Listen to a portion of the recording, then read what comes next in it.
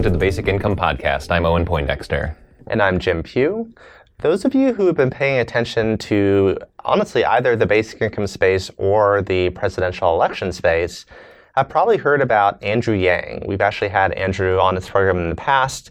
He is running for president as a Democrat on a platform that heavily features universal basic income as his signature policy. He calls it the Freedom Dividend. Now, Andrew has made some pretty big headlines in recent weeks because he has managed to qualify for not just one, but two of the Democratic presidential debates by getting a sufficient number of people to donate to his campaign. So he's actually going to be on the stage on the various news networks talking about his run for president and heavily focusing on universal basic income there. So I got to talk to him about his run while he was on the road to an event in New Hampshire. So here's my conversation with Andrew Yang. Andrew Yang, thank you so much for joining us on the podcast. My pleasure to be here. Thanks for the great work you do. So you are running for president. This is not at all a symbolic run. You are hanging out in Iowa, New Hampshire, and doing all the things that presidential candidates do. So just on a general level, what's it like running for president, and what surprised you so far? Yeah, I'm in a car right now to New Hampshire. We have an event in Plymouth, New Hampshire tonight. This is my 11th trip to New Hampshire, I believe. Since I declared a year ago, I just took advantage of the time to spend time in the early states and introduce myself. You know, the biggest surprise has been the heightened political culture in both Iowa and New Hampshire, where they're legitimately accustomed to choosing the next president. You know, like I spoke in New Hampshire at a House party, and then the person afterwards told me Barack Obama stood exactly where you stood 8 years ago or 10 years ago. And so just knowing that they literally are comparing you to presidential candidates they saw from 10, 20 years ago in some cases. And I guess if you reflect on it, that is the way it would work. But when you're in the same environments in that way, you realize the political culture in the early states is very distinct. Yeah, that's really fascinating. It's not something I think about day to day that I'd get that much of a say in the early stages. So what part of the UBI message, the basic income idea, are you finding resonates in places like Iowa and New Hampshire? And is it resonating? I mean, a lot of it is that if you describe the financial struggles and ups and downs that people are going through, I mean, many people relate to them in their own lives or the lives of their neighbors or family. And so I try and keep it grounded and talk about what universal basic income would actually mean to them and their family. You know, like take it from the abstract to the real as fast as possible. Yeah. And are there parts of it, and maybe sort of implied in that answer there are, and I've had so many conversations about basic income, and I find, you know, sometimes it really connects and sometimes I kind of veer off in a direction that is not resonating with people. Have you kind of learned through experience to stay away from certain angles or aspects of it? Yeah, I've certainly heard consistent objections that I feel like I've been successful in addressing, probably quite similar to the ones that you get. But people are increasingly open to it and excited about it because when I talk about the changes in the economy, many of them nod and say, yeah, my mall is closing, or yeah, my uncle is a truck driver, and we've been talking about that. So like it feels like we're making a lot of progress. Yeah, and I think the automation angle, which I've heard you bring up a lot in other media appearances, it's one that connects, you know, across the country, across partisan lines, across generational lines. I think people really see this and feel this coming. At the same time, you know, there's this danger that if your whole case is automation, you start to solve for automation, and you get responses like, well, you know, we've dealt with this before. The whole agriculture industry went through this, blah, blah, blah. And you get into more of a kind of technical conversation, I guess. Do you think it's possible to overplay the automation angle? You know, I mean, I can just speak for myself. I'm terrified of the automation angle. If you just reflect on it for a moment, what it could mean, 30% of malls closing in the next 4 years, and that's virtually guaranteed. The eventual displacement of hundreds of thousands of truck drivers. There is no policy response that actually makes sense except for trying to freeze time, which also does not make sense. So I just speak honestly about what I think and feel. I think I can very appropriately convey some of the things I see coming, and just like people argue it from their own experience. And this happens to be what I think is the most pressing angle. I mean, if I thought everything was going to be like it is now, I mean, there's still many, many great reasons to adopt universal basic income, primarily that it would improve tens of millions of people's lives and health and mental health and nutrition and everything else. But I'm concerned about our society continuing to disintegrate beneath our feet. To me, Donald Trump's election is the third inning of this wave that we're in. And if we don't get our acts together, then the fourth, fifth, sixth innings are going to be much, much darker. And do you get the sense that people see that coming, or are we more like, or do we not realize that we're in the third inning of something? Well, most people don't think about it until I tell them, because they don't sit there thinking about like, oh yeah, like, and so, it's like if you say fourth industrial revolution, like most people don't know what you're talking about. So, that's one reason why I feel like my campaign can make a positive impact. And yeah, along those lines, you are basically assured a spot in the upcoming Democratic debates. And there's going to be a lot of candidates who probably won't even fit all on one night. And as a population, our attention span is not always the best. So let's say you were able to communicate one message generally to the Democratic electorate. You can basically lodge a sentence in everyone's brains. What's that message? It would be that we have to solve the problems that got Donald Trump elected. And to me, that problem is that we automated away 4 million manufacturing jobs in Michigan, Ohio, Pennsylvania, Wisconsin, Missouri, Iowa. Mm-hmm. And so what is the Democratic response to that? Right now, it seems to be to blame the voters, which strikes me as like not the most empathetic or effective response. And so that's the sentence I would lodge in everyone's heads. It's like, what is the actual response? Because there are serious problems that are just growing that got Donald Trump elected, and it's up to the Democratic Party to address them.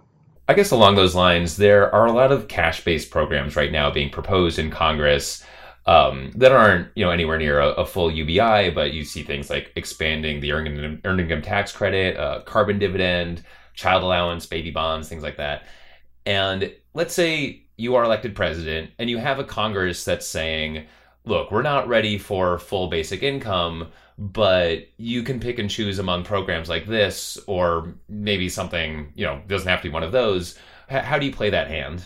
Well, I would say, look, let's try a full UBI in a particular place and see what happens. We need data. I would understand it if people were like, hey, it's not wise to implement it nationwide all at once. And so I would fight for pilots in various representative communities, but make them really robust. Like none of this nonsense that passes off as trials right now. Like I would say the entire state of Rhode Island, 2 years, and then we check back in 2 years and see how things are going.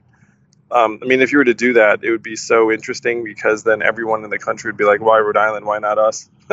Yeah. Why Rhode Island?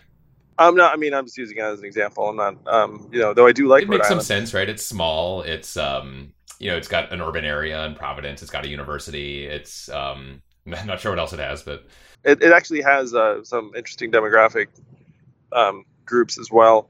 But I wouldn't just say Rhode Island. I would say, look, we need a mid-sized city. We need a rural community. We need a large. But I would go big though and sustained because it's like you get better data if it's real and not just these like little cash grants to groups of people and then you follow up with them and hope miracles happen. I find that stuff, frankly. It may not help us succeed because people are looking to poke holes in things that aren't even actual UBI, in their implementation. So a lot of people come at the basic income discussion from a racial justice angle, because if poverty is a scourge generally on America, it's doubly so for communities of color. Where do you think racial justice fits within the basic income discussion? Well, I'm really invigorated by the fact that historically marginalized communities would benefit more because $1,000 a month goes further in a context where you have lower access to wealth and education and opportunities. It's also true for women who do the vast majority of the unrecognized, uncompensated work in our families and communities. So I love that aspect of the freedom dividend, which is what I call my universal basic income proposal, that it helps those who've been historically marginalized more. Yeah, and is that part of the message playing in Iowa and New Hampshire, or is it really more just like economic insecurity, automation, those things? Oh, it's very much part of the message. I mean, I say all the time that if the Democratic Party is going to be about female empowerment, that $1,000 a month would be a better way to have millions of American women improve their situations out of exploitative and abusive jobs and relationships. So I talk about it all the time. And as long as we're talking about female empowerment, do you think there should be at least one woman on the Democratic ticket? Yeah, that'd be my strong preference. Mine as well. Well, those are the questions I had for you. Is there anything else you would like to add? I would like to say that universal basic income's it's been around for a long time. And I meet people all the time who've been studying it and enthused about it for decades. And I have a feeling that many other people listening to this may resemble that. So hopefully you see the historic opportunity we have where a presidential candidate who is fully based his platform on universal basic income just made the Democratic primary debate stage twice, because I'm going to make it in June and July. And so we have to, like I was talking about earlier, we have to get this out of the abstract and into the real as fast as possible. We have to show our fellow citizens that we can do this immediately. And so what I'd ask anyone listening to this, please do go to yang2020.com and just donate $5, $1. It doesn't matter, because we just need get numbers of donors. We're trying to get 200,000 donors by the time I'm on the debate stage in June. And then we can demonstrate momentum and take this all the way to Iowa and New Hampshire and beyond in 2020. That was Owen speaking with Andrew Yang on the Basic Income Podcast. So I was really struck by what a true believer Andrew clearly is about the threats that he sees automation posing. That this isn't some concocted thing. This isn't an excuse for UBI. He clearly is extremely alarmed at what's coming and the fact that there doesn't seem to be enough of a response out there yet. Yeah, you could see it in how he explains Trump's victory, that this was not about immigration. It wasn't directly even to him about loss of status, though you could easily tie that in. It was about millions of jobs in the Midwest being lost to automation. And you could see how this galvanized him to run for president because of the effect it had on our political system, according to his theory of the case. And I think he makes a fairly compelling case there. Yeah, and I do think that, we should, whether or not you're sure that automation is going to decimate jobs, it seems pretty clear that there are unknowns here.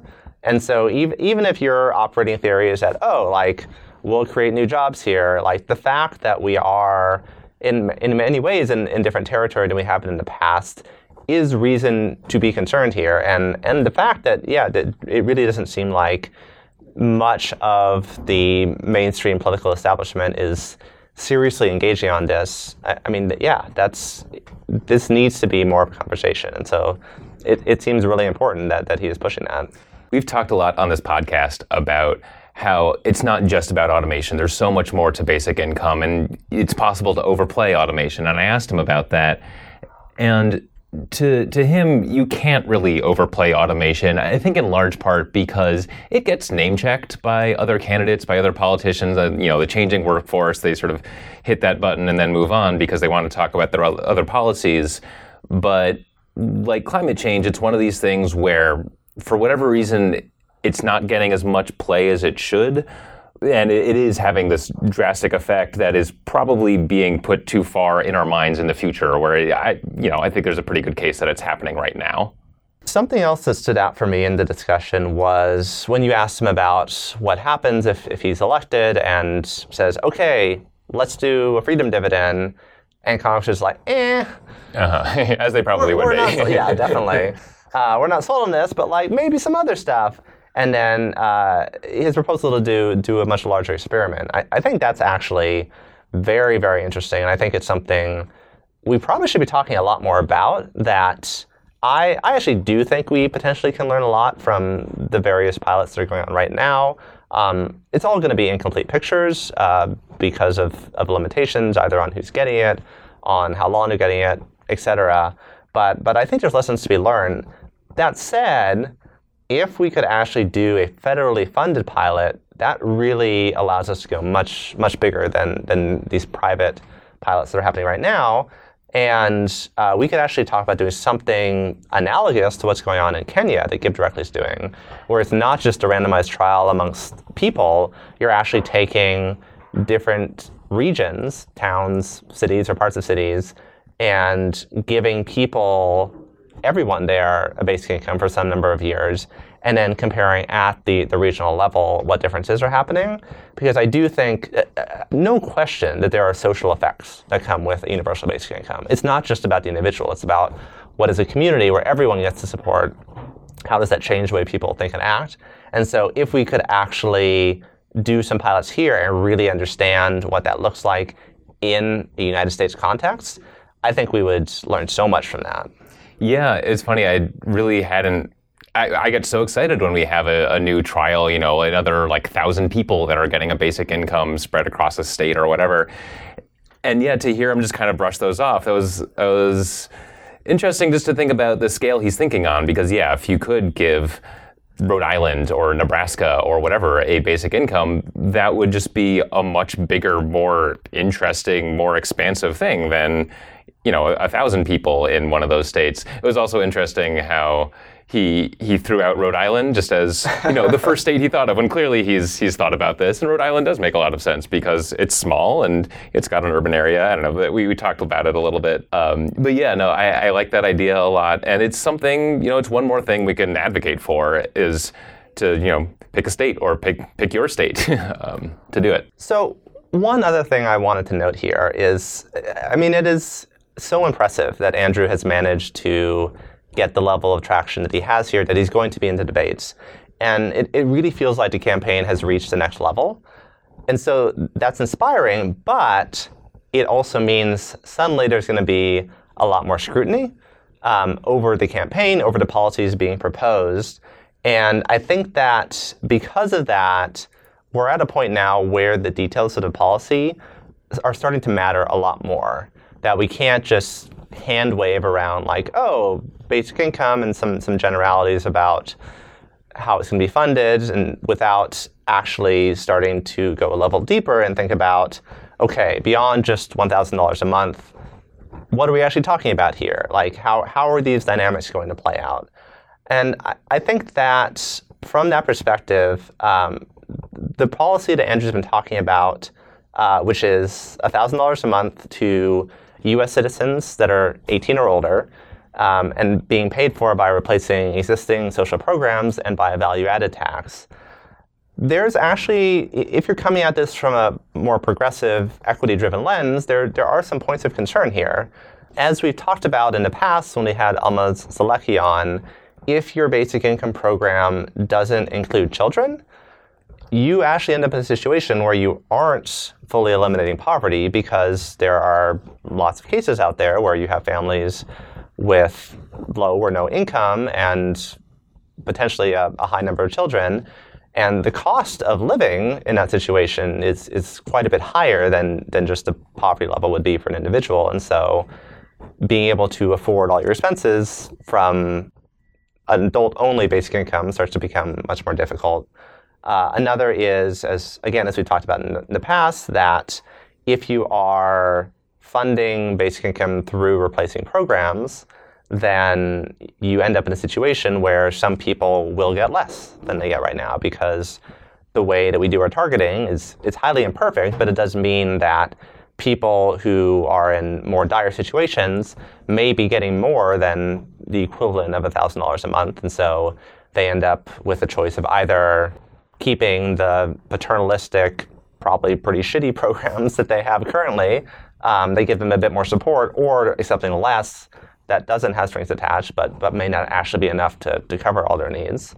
Yeah, I would say that where this gets problematic is in paying for basic income, which he proposes mostly through a value-added tax, which would generally make things a little bit more expensive.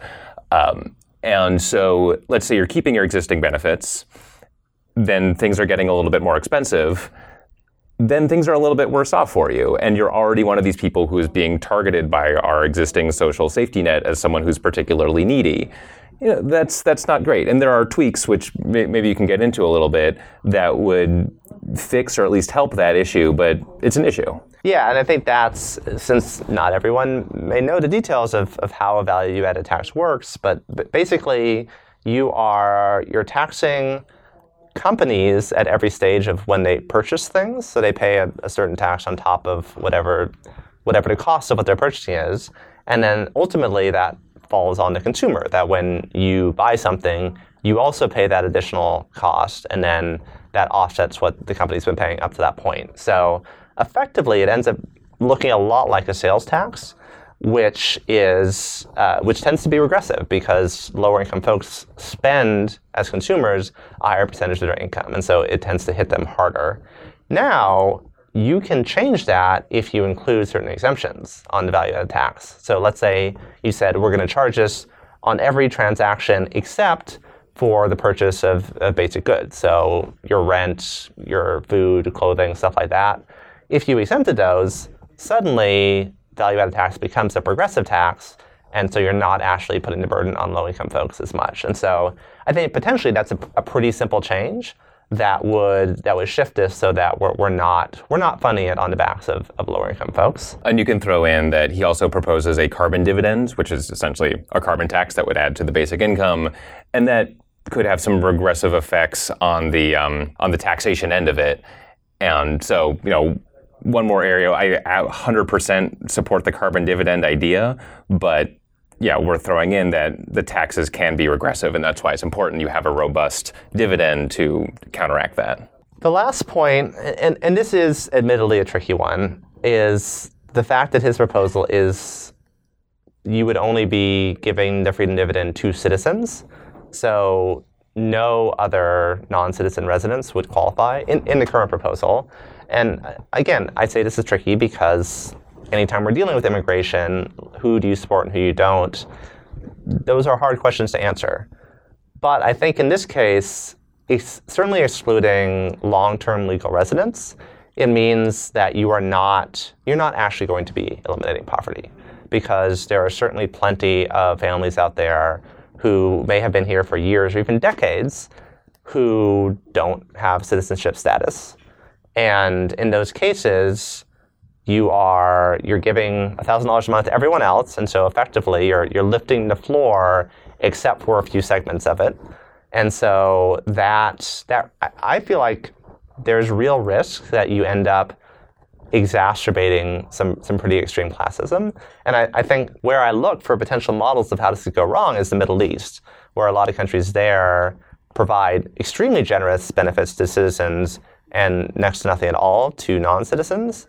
And you really have an extremely tiered society. Granted, those places often have very high percentage of the population as non-citizen residents, and so I think it's more visibly extreme.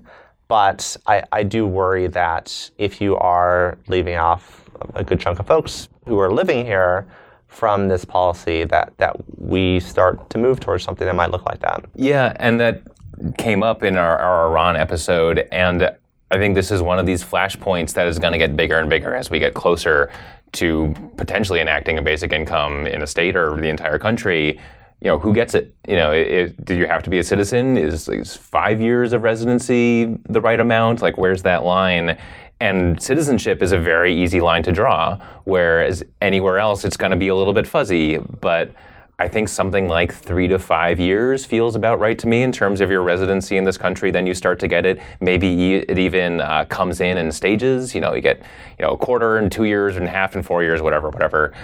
And I think this is an area where you can see Yang thinking about Midwestern man who voted for Obama twice and then switched to Trump because the economy seemed to no longer be for them. And it got very easy to demonize immigrants. At least, Trump certainly managed to capitalize on that.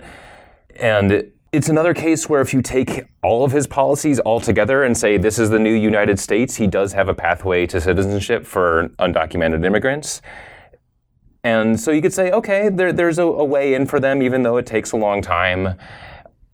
It's at least he's considering them, but the idea that you would pass a full basic income and Medicare for all and an early childhood early childhood education for all, that's probably not going to happen. And so, I feel like it's an easier policy. Like you probably get more of the country on board with this idea just by saying citizens.